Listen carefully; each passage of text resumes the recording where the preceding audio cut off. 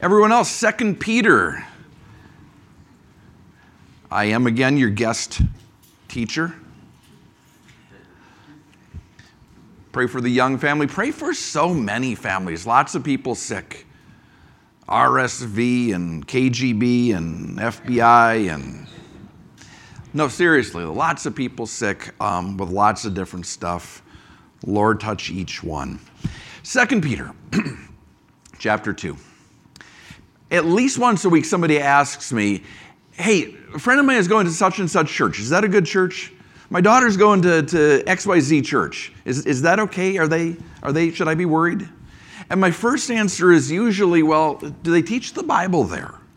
Which is not a complete answer unto itself, but it's a good place to start. And it's surprising how many fellowships that actually weeds out. Do they teach the Bible? Like, do they get into the Word of God? Well, no, but... Okay, stop.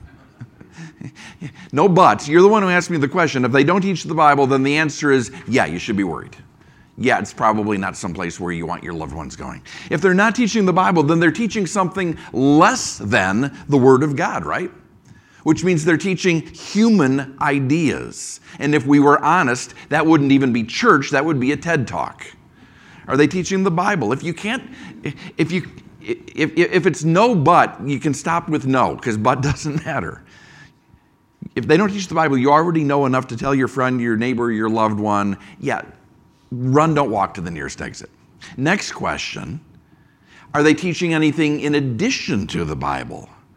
Another book, another testament, another publication, something written by that pastor or someone else that's essential. It's necessary. You need this to understand God's plan for your life. The Bible is fine, but this will explain the Bible, elaborate on the Bible. This is a new and improved Bible. No, same answer, run, don't walk to the nearest exit. Because if we believe the Word of God is incomplete, it's insufficient, it's broken or deficient in a way that requires men or angels to fix it, that's also not church the way we think of church. If you know someone like that in a fellowship like that, pray for them now because they're being lied to. And pray for people who are in a church that appears to be teaching the Bible, doesn't seem to be teaching anything but the Bible, because they may or may not be okay also. Well, all they do is there's no extra testament, there's no extra publication, but how are they teaching the Bible is the next question we have to ask. Because if you torture Scripture enough, it'll confess to everything, right? Or to anything. And in the world today, we have groups calling themselves churches, led by people calling themselves pastors, that the Bible refers to another way. The Bible refers to them as false teachers. Men and women who are skilled torturers, expert at twisting Scripture until it says things that aren't remotely true. You'd like to think that the Bible would shield itself against that. That as people study the Word for themselves, they'd compare Scripture with Scripture, and eventually they'd figure out how and where they're being lied to. And often that happens. Certainly that happens. Praise God that happens. But it doesn't always happen. It's actually, I think, the exception rather than the rule. Because false teachers who twist Scripture for their own purposes, people who deceive the world with a Bible in their hand, tend to be really good at what they do. Which is why Peter, James, John, Jude, Luke, Jesus himself all warn us about them. That's Peter's topic tonight. It's our subject tonight. How do we recognize false teachers when we see them, when we hear them? What do we need to know about them? What do we need to tell others about them? That's what Peter's going to talk about as we look at chapter 2, 2 Peter tonight. Verse 1, there were also false prophets among the people, even as there will be false prophets among you. First thing Peter wants us to know is false teachers do exist. We're going to have 15, count them, 15 marks of false teachers tonight, brought to you by the letter D. Number one, they do exist. Peter starts off saying, but. Why does he start off with but? Conjunction, junction, what's your function? He just got done telling us in chapter 1, the Old Testaments were inspired by the Holy Spirit. But, as we turn to chapter 2, he's saying not all prophets, not all who claim to be prophets can make that claim. Not all who claim to be prophets are in fact inspired by the Holy Spirit. Because in Peter's day, there were false prophets out there telling all kinds of lies. Clearly not inspired by the Holy Spirit. It's no different in our day. His day, our day, it's no different. There are some teachers who are deeply, firmly, devoutly committed to teaching the truth, and others who are just as committed to their lies, making it up as they go. False teachers do exist, and it's important we start there, Peter says. It's important we get one thing straight from the very first part of the very first verse. There are some things that are false. If there was no such thing as true and false, we couldn't have false teachers. The term wouldn't mean anything. If everything was a matter of opinion, if everything was, well, you have your perspective and I have my perspective, then we wouldn't be able to say you're a false teacher. You would just be a teacher I disagree with. You're not my flavor. You're not my taste. The thing is, there's true and there's not true in the universe. And false teachers are the ones who teach the not true. We talked about this weekend, right? There are things that are non-essential, things we can disagree about. We talked a lot about baptism of the Holy Spirit. We can have a lot of different perspectives on that, and we can still be friends, and we can still all be talking about what is true. But there are things that are not true. There are not many paths and one God. That falls into the category of false. And there are some people out there deliberately teaching what's false. They don't build themselves that way. You don't drive the street and see first church of the false prophet. They usually build themselves exactly the opposite way, in fact. Higher truth, better truth, newly revealed truth, new and improved truth, more scholarly, deeper truth. False teachers don't bring their lies in through the front door, still verse 1. They secretly, subtly bring in destructive heresies, even denying the Lord who bought them, and bring on themselves swift destruction. Heresy is one of those words that has a lot of different definitions. For our purposes tonight, let's just call heresy believing what we want to believe rather than what's true. There's lots of things we can believe about and disagree, like I said. There are lots of things that are open to interpretation, room for multiple perspectives, but there are things that we must agree upon to call ourselves Christians. False teachers seize on those, tweak them, twist them, subtly warp them. What am I talking about? Heaven, hell, the Bible, Trinity, grace, works, faith, crucifixion, resurrection. And the thing that they all have in common, when you twist it or turn it even slightly, these are things that leave us with a different Jesus than the Bible presents to us. That's the hallmark of a false teacher. Number one was that they do exist. Point number two, they deny the Jesus of the Bible. Usually not flat out, usually not to your face. They work covertly, secretly, Peter says. Usually false teachers are not going against Jesus with an all-out assault. That comes from the world. That comes from people like Richard Dawkins. That comes from atheists. False teachers are more subtle. They bring heresy in stealthily. They know the best way to lie is to tell most of the truth. So yeah, Jesus exists. They'll concede that. They want you to believe that. But he wasn't God. He was just serving God. He wasn't a man. He just appeared as a man. He died on the cross, but not for our sins. He died for our sins, but it wasn't enough. These are the kinds of things a false teacher will try to convince you of. The heart and soul of the gospel tells us Jesus was fully man and fully God, lived a perfect life, died so our sins could be forgiven. Had to be a man so he could die. Had to be God so his death could be sufficient. We know that. We talk about that. If a teacher denies any part of that, they are a false teacher, denying the very Lord who bought them. We'll talk about bought them in a second. But understand, in our politically correct, spiritually sensitive, ecumenical age, we want to cover an awful lot of false teaching with, well, they just believe differently. They just emphasize different things. We can emphasize different things, but if someone denies that Jesus is who he says he is, they're denying the gospel, and that's not okay. To deny the gospel is to deny biblical Christianity. And the line has to be there. Okay, I said we were going to come back to bought them. That sounds like false teachers are saved. They deny the Lord who bought them. How can you deny Jesus? How can you deny the true Jesus, the Jesus of Scripture, and still be saved? Answer is you can't. But it says right there, Jesus bought them. He did. Go with me on this. He bought them. He didn't redeem them. What's the difference? Christmas is coming. My mom, when she was alive, every Christmas would get me a Barnes & Noble gift card, which tells you how long ago that was. Every Christmas, she'd get me a Barnes & Noble gift card, and more often than not, when the next December rolled around, I would open a drawer and I would find that Barnes & Noble gift card still there, because who goes to bookstores anymore when you can get books delivered right to your house from Amazon? But that was Mom.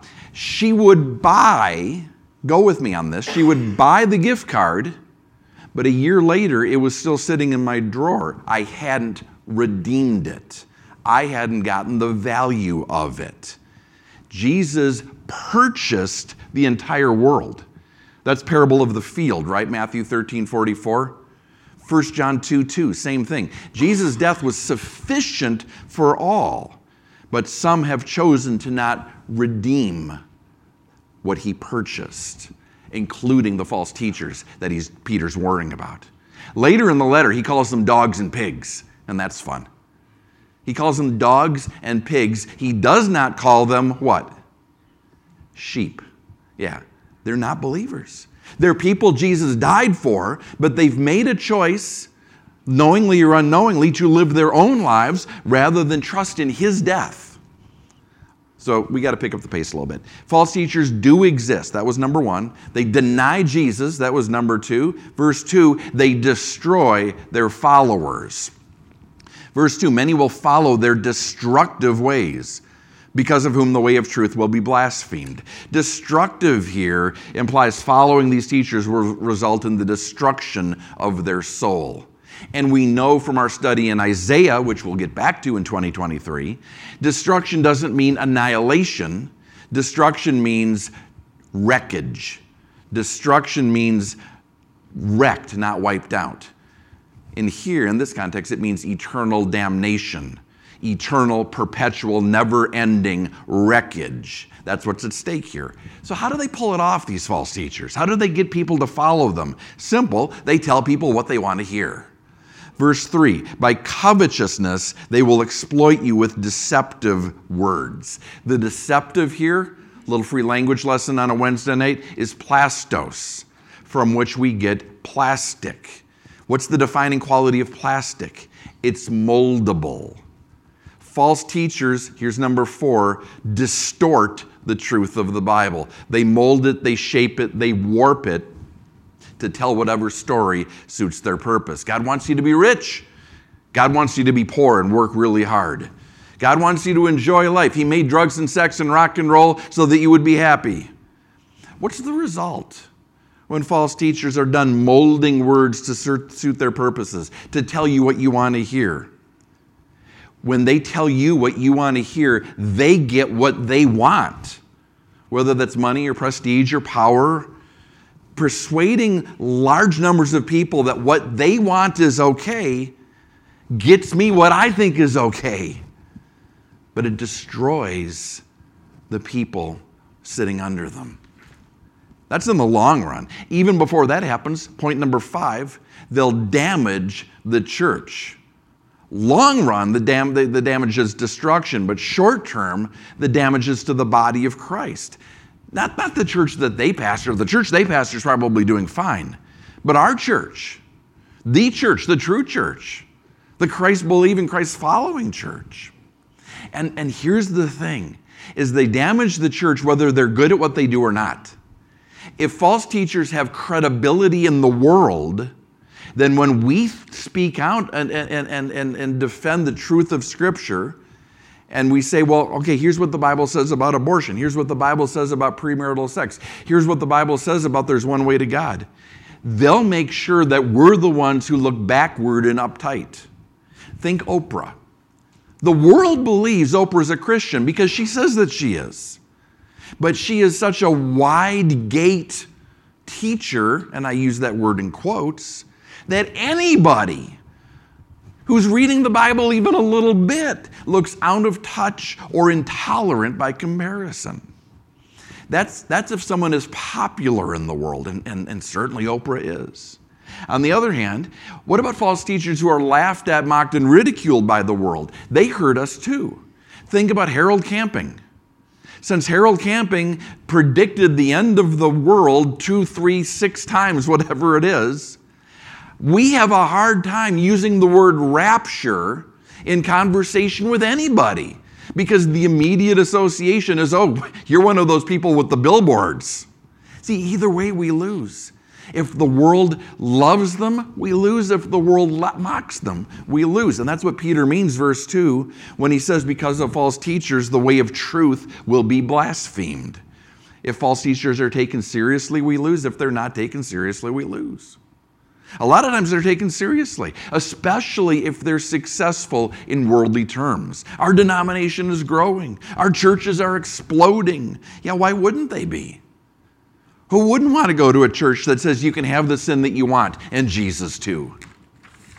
So why doesn't God do something? He will.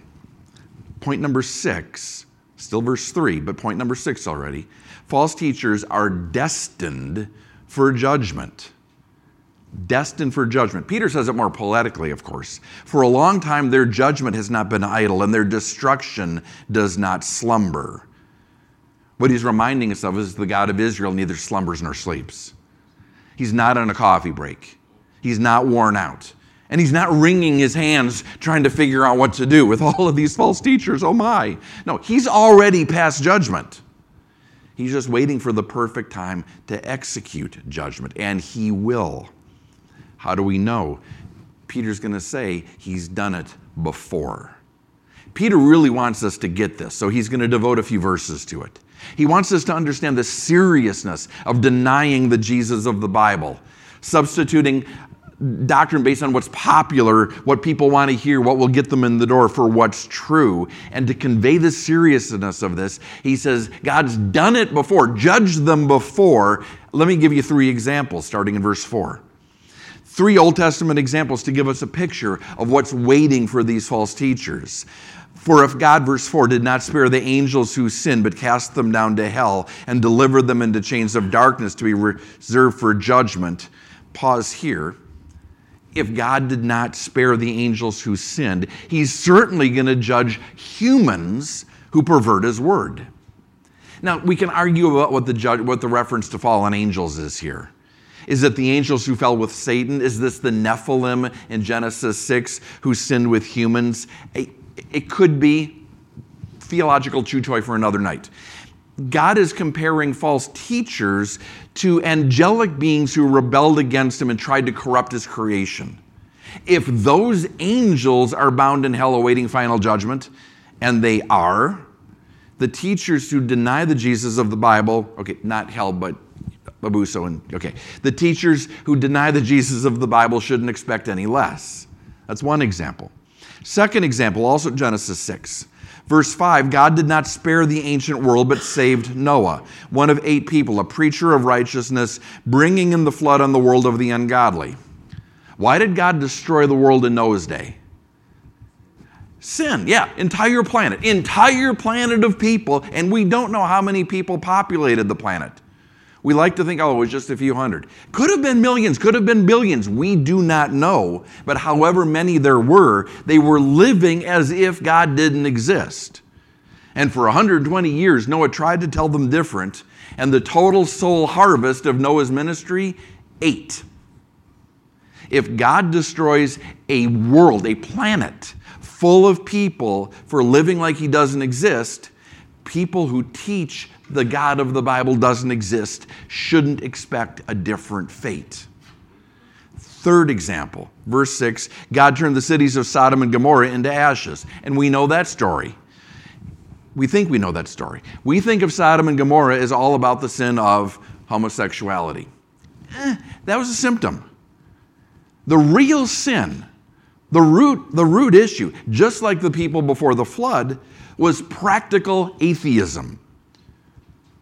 Their practical whatever they said they believed, who cares? Actions speak louder than words. And their actions, by their deeds, by what they did, they denied God. Didn't have to be homosexuality. Could have been bestiality, pornography, premarital intimacy, adultery, all the same in God's eyes. All practical atheism. Acting like God's not there, or he doesn't care, or he's unaware. When we believe that, when we decide that, and when we choose to sin because of that, we're saying by our actions, the God of the Bible isn't really the God of the universe. He doesn't really exist. We'll keep going in a second, but step back for a moment. What do you notice about those three examples? Fallen angels, verse 5. People before the flood, verse 6. Sodom and Gomorrah, verse 7. Fallen angels were following Satan. People before the flood were following the world. Sodom and Gomorrah, they were following their flesh. Isn't that interesting? I don't think that Peter grabbed these examples casually. I don't think it's a coincidence. I think he deliberately chose three examples corresponding to the three enemies of our soul. The three enemies that Jesus defeated on the cross: the world, our flesh, and Satan. And I think he does this, I think Peter did this to demonstrate, to show us, it doesn't matter which way we decide to go wrong. Wrong is wrong. Wrong is wrong, and God is God, yesterday, today, and forever. He's not going to allow anyone to rewrite truth and put his name on it without real eternal consequences. God's going to condemn them, verse 6, just like he condemned the inhabitants of Sodom and Gomorrah, making them an example to those who afterward would live ungodly. False teachers can't say they weren't warned.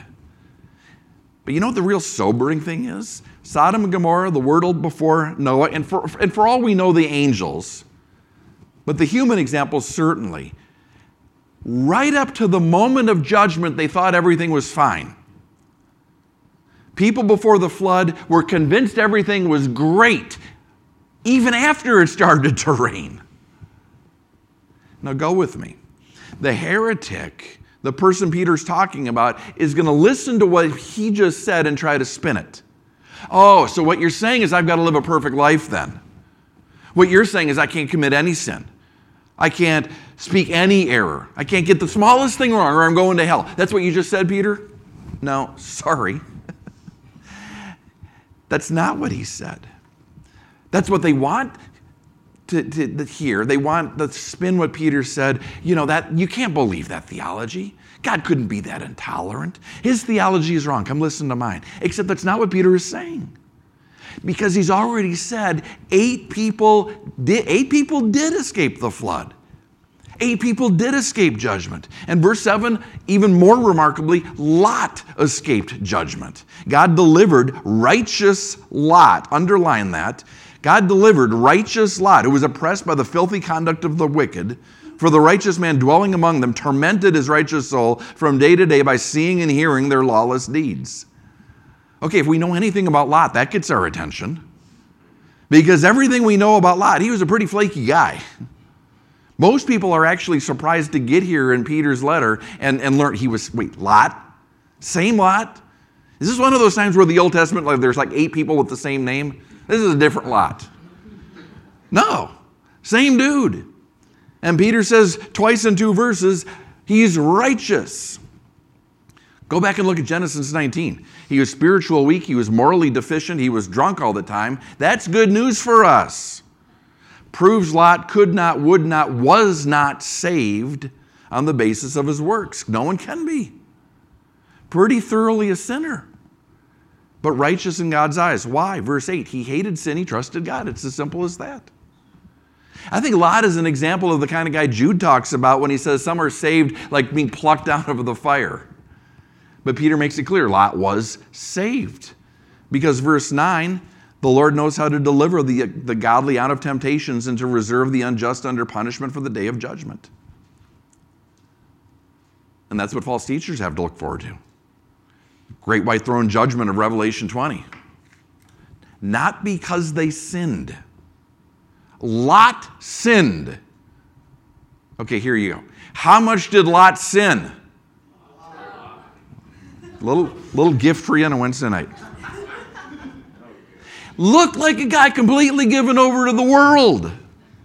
But at the end of the day, he still believed God was right and sin was wrong. As opposed to false teachers who teach that at least some sin is all right and the God of the Bible is all wrong. God's going to judge them. His habit, just two examples here, there's many more in Scripture. God's practice is to rescue the godly before judging the wicked. Lot is an example. Noah is an example. The church will be an example. God's going to let the church age play out. He's going to allow as many as will be saved. And then he's going to judge those who refuse to be rescued. And we're going to talk a lot about it when we get back to Isaiah. But God's going to judge, especially verse 10, those who walk according to the flesh in the lust of uncleanness and despise authority. Another hallmark of false teachers, here's number 7. We kind of dropped off for a while. Halfway there, false teachers despise authority except their own. They're presumptuous and self-willed, verse 10. They want what they want when they want it. They've built up a whole religion typically around why they should be able to have what they want when they want it. And they're contemptuous, they're dismissive of anyone who tells them that they can't. Verse 10, they're not afraid to speak evil of dignitaries, whereas angels who are greater in power and might do not bring a reviling accusation against them before the Lord. This gets a little cryptic. Most commentators get to an understanding by way of Jude. They notice that dignitaries can also be translated glorious ones, and then lateral to Jude, because there's a lot of similarities between 2 Peter and Jude. When God really wants us to grasp something, he tells us 2 or 3 times. By 2 or 3 witnesses is a thing established. When we get to Colossians on Sundays, we're going to find that Paul has nothing new to say to the Colossians. He's just underlining and highlighting things that he said before. But anyway, Jude 9, we read when Michael the archangel goes mano a mano against Satan, he doesn't bring reviling accusations against him. Instead, Michael says, the Lord rebuke you. Okay, Michael the archangel doesn't rebuke Satan. He says, the Lord rebuke you. Take that understanding, walk it back to 2 Peter. Peter's saying, God's angels don't curse or condemn Satan. They leave that to God. But false teachers, the false teachers Peter's talking about, lower life forms than angels, at least right now. One day we judge angels, but not yet. Today, you and I, less powerful than angels, false teachers will take upon themselves to do what angels won't do, curse and condemn Satan. Okay, is that the only way to read that verse? No. Do dignitaries have to be angels? No, but it gives us the idea, verse 10, arrogance. False teachers are arrogant. They have no problem placing themselves above authorities that God establishes. They don't like God's plan. They say God is wrong. They don't like God's pastors. Those pastors are corrupt. Listen to me. And cult leaders. One reason I'm drawn to the interpretation that it's about going against Satan, rebuking him, binding him. Most cult leaders, they boast in their ability to do that. I can rebuke Satan. I can bind Satan with my words. I can cast out. Satan is more powerful than we are. And it takes a false teacher to deny that. Number 8, discounting Satan is another hallmark of false teachers. Because if you think about it, if Satan is real and powerful and not subject to human authority, that makes evil dangerous. That might make people look for a real God, a God who's bigger than Satan. If Satan is small, if Satan is puny, if Satan is easily defeated, well, then I can settle for a convenient God. That's everything that C.S. Lewis talks about in Screwtape Letters. If false teachers can shrink Satan down to human size or smaller, evil wins.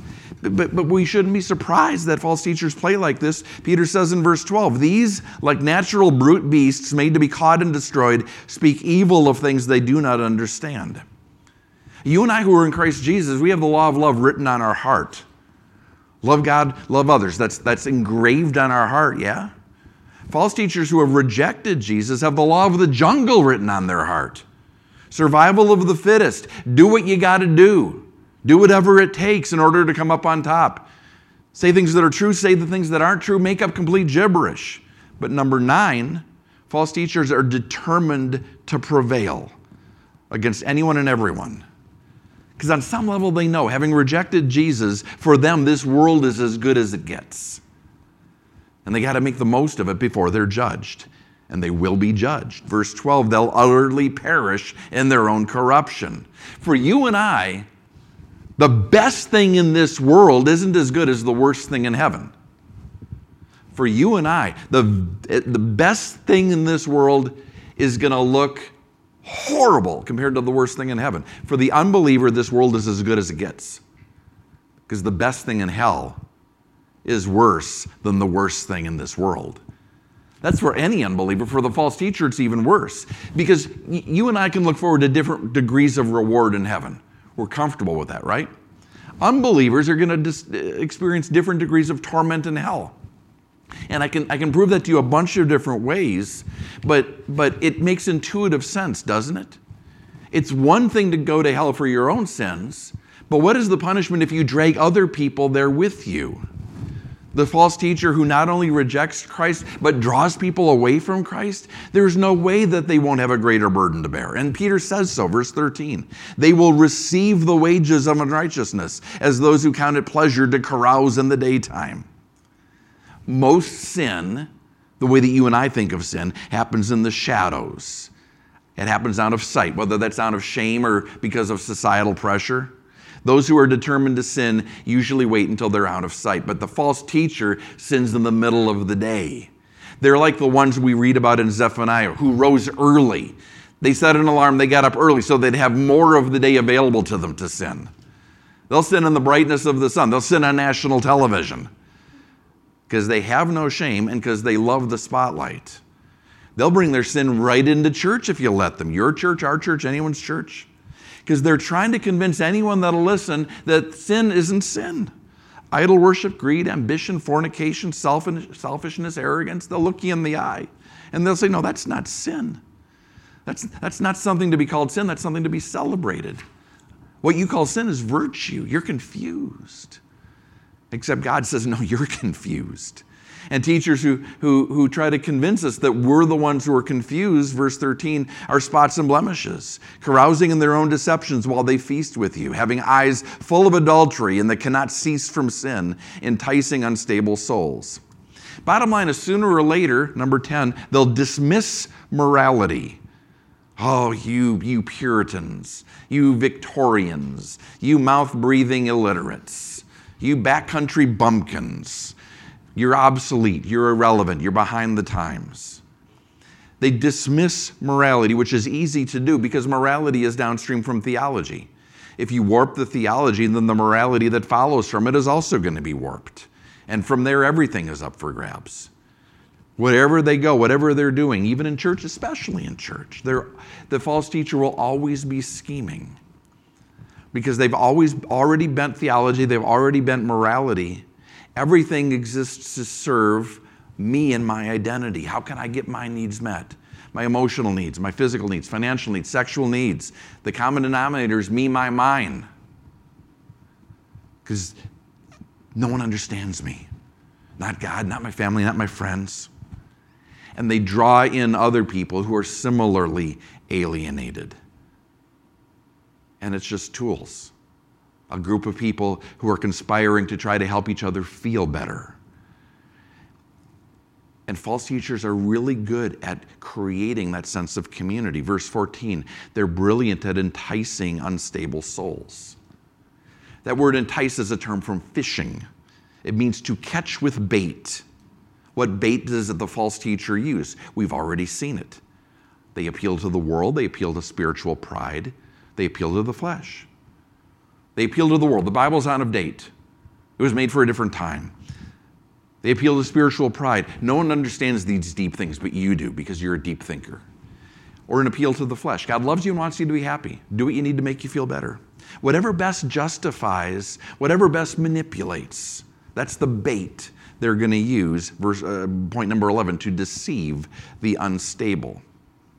Now, there's more to fishing than bait. There's some skill involved, but the false teacher will cultivate that as well. They've got a heart trained, verse 14, a heart trained in covetous practices.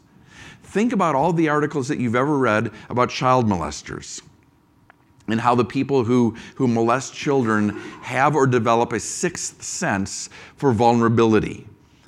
They know what bait to use, and they know where the hungry fish will be. And the child molester gets better and better about seeking out prospective targets. They know the insecurities to play to, how to make that child feel safe, feel special.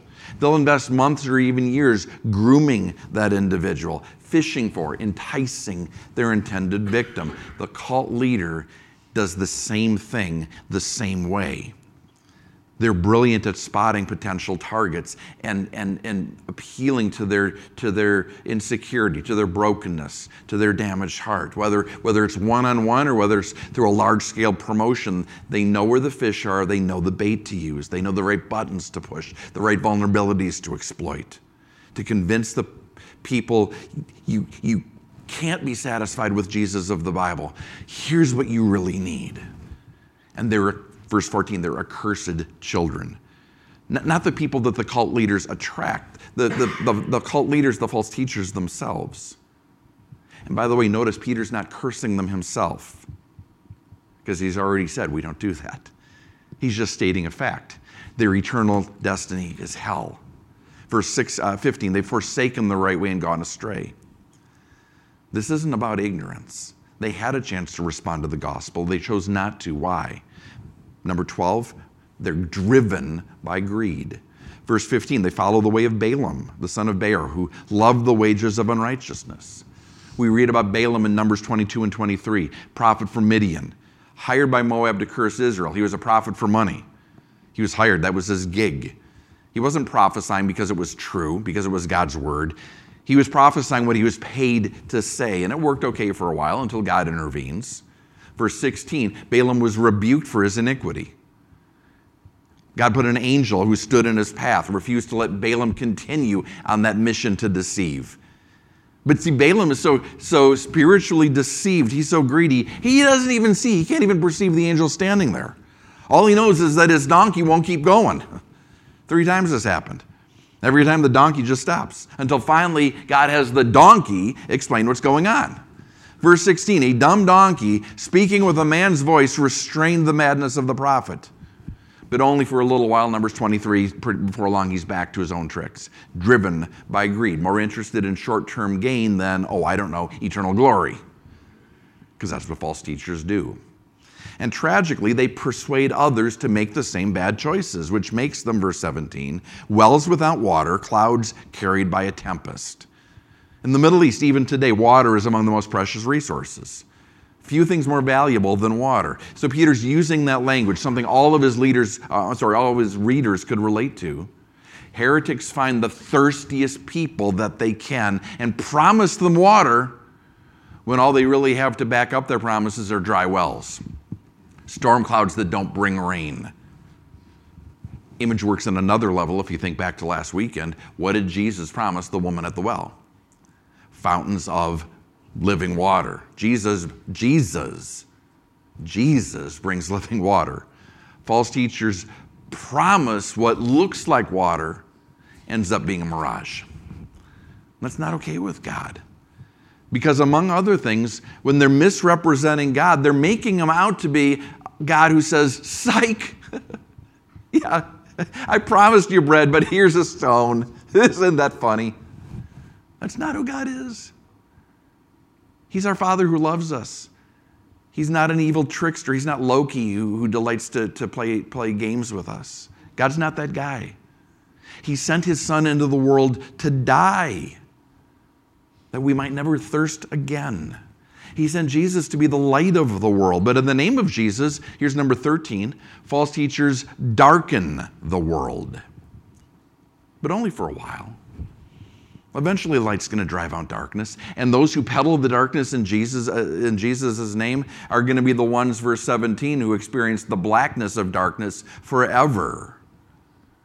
Let the weight of that phrase hit you. The blackness of darkness forever. That's a powerful phrase, and a whole chapter full of powerful phrases. Holy Spirit's going out of his way to make sure we understand the deepest, darkest, most excruciating levels of hell are reserved for teachers who take the name of the Lord in vain. Because that's really what that commandment is all about. Those who aren't satisfied to just reject Jesus, but who go out and teach a false Jesus, knowing that there's some who will believe them. False teachers don't just lie. Number 14, they dress up their lies. They use impressive scholarly language, quotes from experts, revisionist history, dubious anthropology. It's a bunch of cotton candy. It's packing peanuts, but there's nothing in the box. It's fluff without substance. Great, verse 18, great swelling words of emptiness. Sound and fury, signifying nothing. But it makes people feel better about believing the lie. It cushions the impact. Makes them feel better about ignoring God and do what they want to do. The expert said it was okay. I heard it on Oprah. She recommended a book. It was number 1 in her book club. And the tragic thing is the victims are often those who are most desperately trying to get it right. The cult, the false teacher, the apostate church, verse 18, they all allure through the lusts of the flesh, through lewdness, the ones who have actually escaped. Better translation, actually trying to escape, actually escaping or in the process of trying to escape from those who live in error. Cults don't go after happy people. False teachers don't recruit people satisfied with their lives.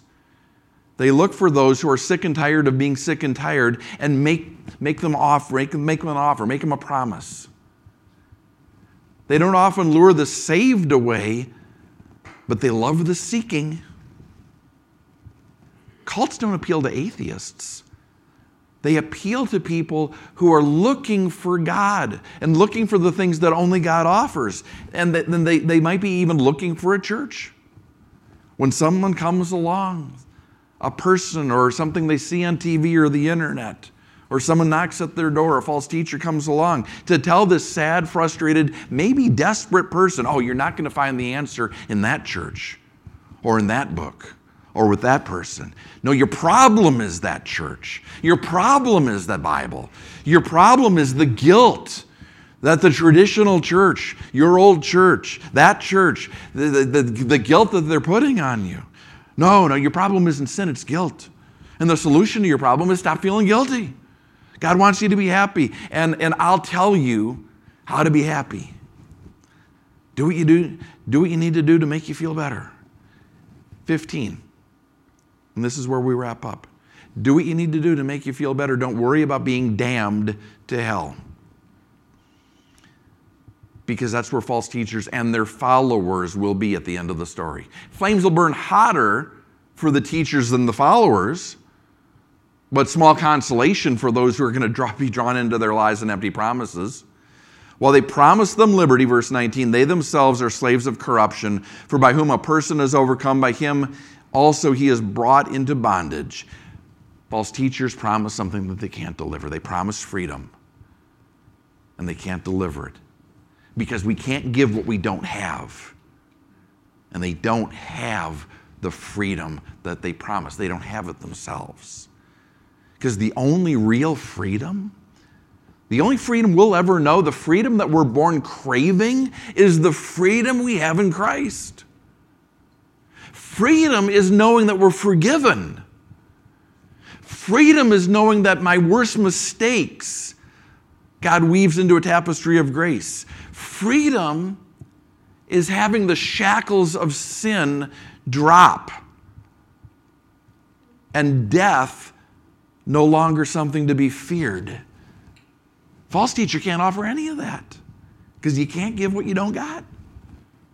The heretic doesn't have freedom in Christ. They have freedom from Christ. And that's not freedom at all. That's the opposite of freedom. Anyone old enough to remember the TV show The Prisoner? Late 60s. It was like 67, 68. And it was a BBC TV series about a spy who was captured and imprisoned on the island. And every episode was a different attempt to escape. One of the last episodes of the series, he finally escapes. And he makes his way back to London. Except that at the very end of the show, he realizes he's still on the island. Because the people imprisoning him knew he'd try to escape. So they decided to give him an escape route. And they gift wrapped it. They made it look like everything he ever wanted. So he'd stay busy chasing freedom on a road that they picked that would keep him in captivity forever.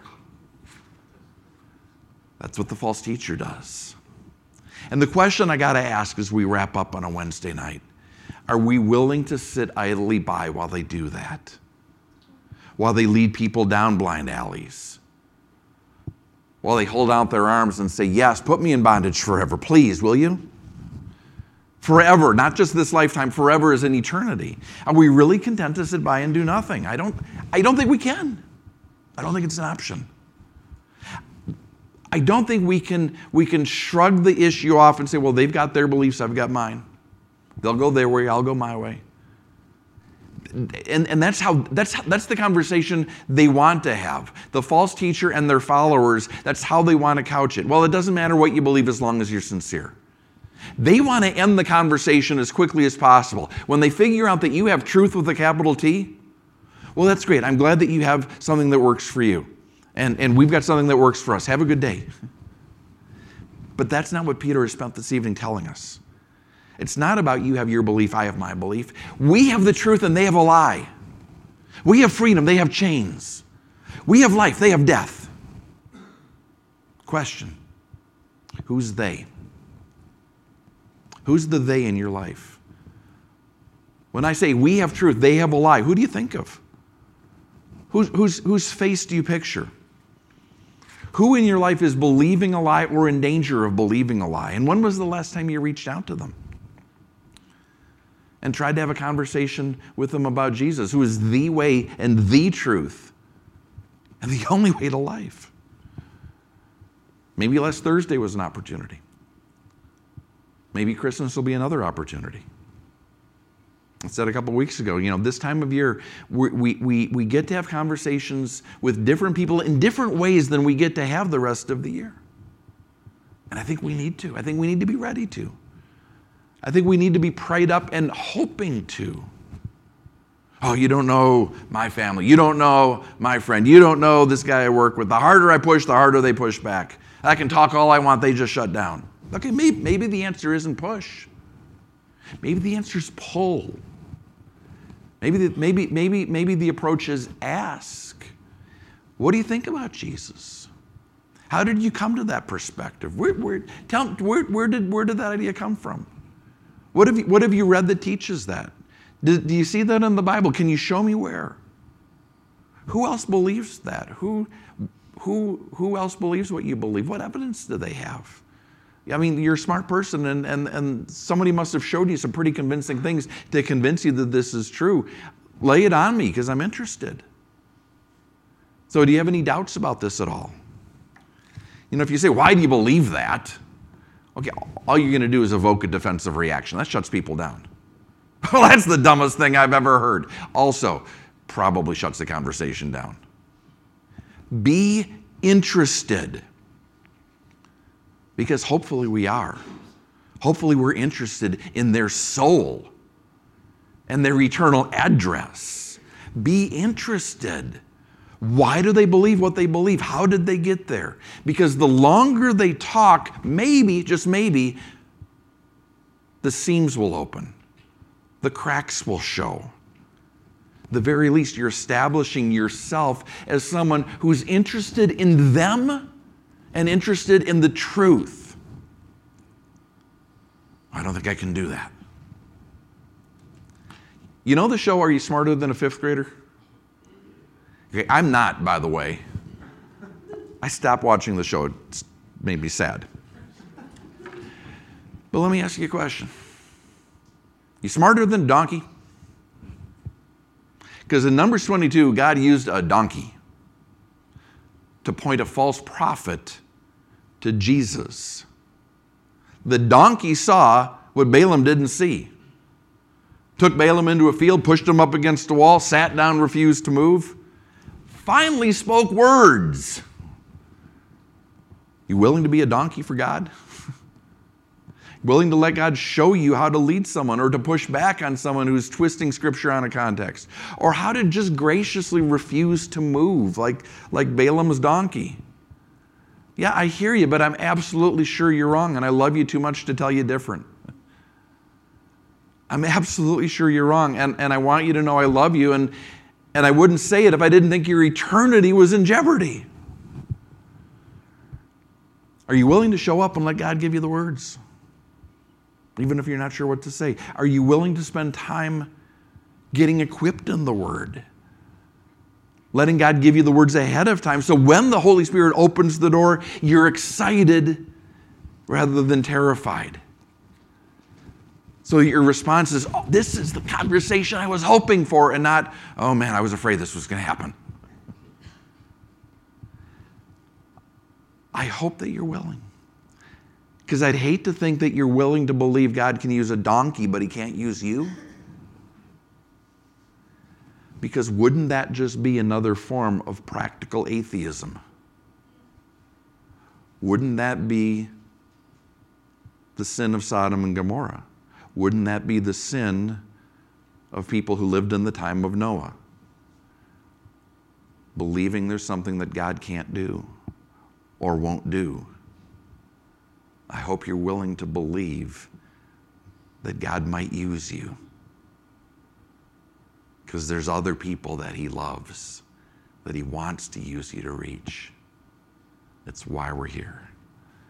Jesus, thank you for this time in your Word. Thank you for painting this powerful, vivid, frightening picture of false teachers. We knew when we came here tonight we didn't want to be false teachers. Maybe we know a little bit more now how to recognize false teachers, how to warn people about false teachers. But Lord, as we sang right before the message, grow our faith, build us up, equip us, strengthen us. You've done it before. It's who you are. It's what you do. You are a strengthening God. Prepare us and equip us to confront false teaching and rescue victims. Use us to wipe scales from eyes, to open the eyes of the blind, to free those who are imprisoned, to set at liberty captives of false ideas, to continue your ministry, Jesus. War with our fear. Give us hope. Give us faith. In your holy name, amen.